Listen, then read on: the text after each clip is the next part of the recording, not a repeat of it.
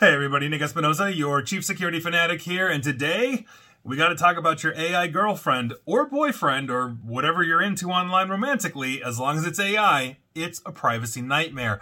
Now, Matt Burgess of Wired had a really good write-up on this, and quite frankly, I think this is the next frontier of data mining and data privacy issues. It's basically a complete mess. So here's what's going on, because Mozilla, basically their foundation, did an analysis of 11 basically so-called romance and companion chatbots, and they just published this report this past Wednesday, and Lord, if I'm talking about it, you know it's a problem. Now, collectively, these apps, which have been downloaded more than 100 million times on Android, is where they were looking at data mining or analyzing, because Android is an open source platform. These apps are gathering a huge amount of your data. They're using trackers that send information to Google, Facebook, and companies in Russia and China. They're also allowing users to use weak passwords and also lack transparency about their ownership and the AI models that power them. Now, since OpenAI basically unleashed ChatGPT onto the world about a year and a half ago or so, developers are racing to deploy large language models on absolutely everything, including chatbots, so that people can interact and basically pay to subscribe to this. I have a lot of thoughts on the issues with this longitudinally, but let's stick with privacy. Now, the Mozilla Foundation research provides a glimpse into how this essential gold rush essentially may have neglected people's data privacy, and also into tensions between emerging technologies and how they're both gathering and using our data as well. It also indicates how people's chat messages could be abused by these companies. And if you're sending your sexy thoughts to China or Russia or something like that, that's obviously a concern given the lack of legal recourse that you would have for data privacy in those countries. Now, many quote-unquote AI girlfriends or romantic chatbot services are essentially very similar. They often feature AI-generated images of women that can basically be sexualized, that kind of thing. Mozilla's researchers looked at a variety of chatbots, including large and small apps, some of which purport to be quote-unquote girlfriends. And again, I've got thoughts on that too. Now, other of these apps offer people support through friendship or intimacy, or allow role-playing and other fantasies as well. Quote, these apps are designed to collect a ton of personal information. That's according to Jen Kaltreiter, the project lead for Mozilla's Privacy Not Included team, which conducted this analysis. And to continue, Ms. Kaltreiter's quote, they push you towards role-playing, a lot of sex, a lot of intimacy, a lot of sharing. So that's obviously a huge issue. Now, as an example, screenshots from the EVA AI chatbot show text saying, quote, I love it when you send me photos and voice, and also asking somebody if somebody is, quote, ready to share all your secrets and desires, end quote. Now, Kaltreiter also says there are multiple issues with these apps and websites. Many of these apps may not be clear about what data they're sharing with third parties, where they are based, or who creates them, adding that basically some of these allow you to essentially log in using weak passwords, and others provide little information about the type of AI they're using. Is it ChatGPT? Is it another model? etc., etc.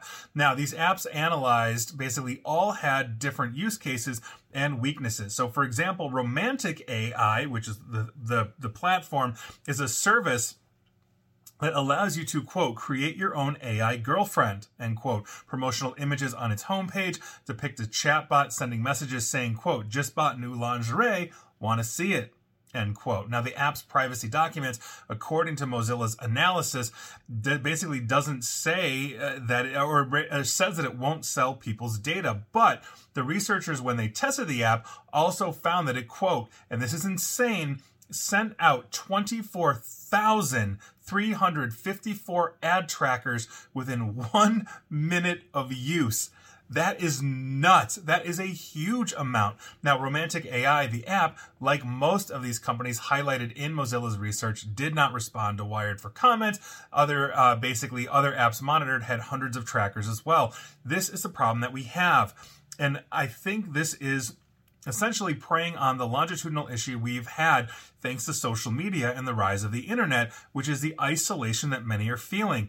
We are not really socializing the younger generation, and I'm talking about Gen Z and now Gen Alpha, in the way that, let's say older millennials, Gen X and older, were socialized, meaning we have a legion, at least here in the United States, of very non-social, angry young men.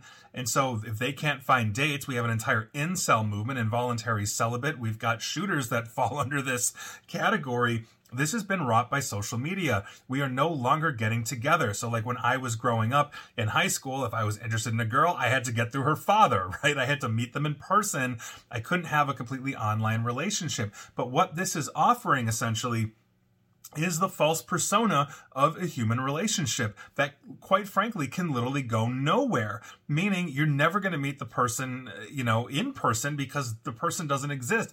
It's artificial intelligence just using algorithms to try to get you to give up information, say sexy things, fulfill your fantasies, whatever it is. This is a serious problem. And if we are looking at this longitudinally in terms of the human relationship and socialization, basically what happens is it gives essentially a wrong understanding of how a proper functioning relationship should work between two people, man and woman, man and man, woman and woman, whatever the combination is.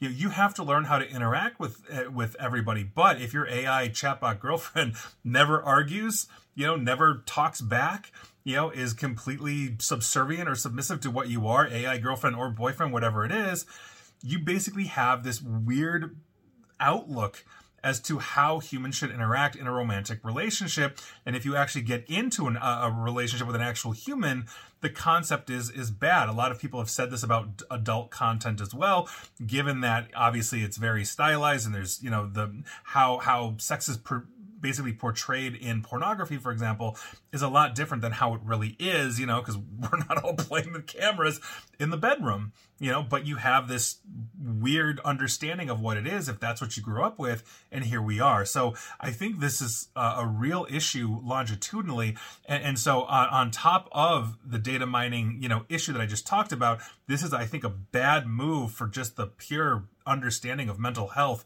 for anybody that's going to be using this, falling in love with this, and quite frankly, not wanting to do anything else but talk to the AI instead of human interaction. That just pulls us further and further apart. But these are data mining you. They're doing tens of thousands of trackers, at least in one app. The transparency is not there either. This is a huge problem. So all I'm saying is we need to take a good hard look at AI regulation, but we also need to take a good hard look at socialization as well, because quite frankly, we need to be getting together in person, and it's just not happening. And please like, share, follow me here on Facebook and Twitter at NickAESP. And please feel free to subscribe me at YouTube as well. And as always, stay safe, stay online, and please attempt to stay private. Thanks, everybody.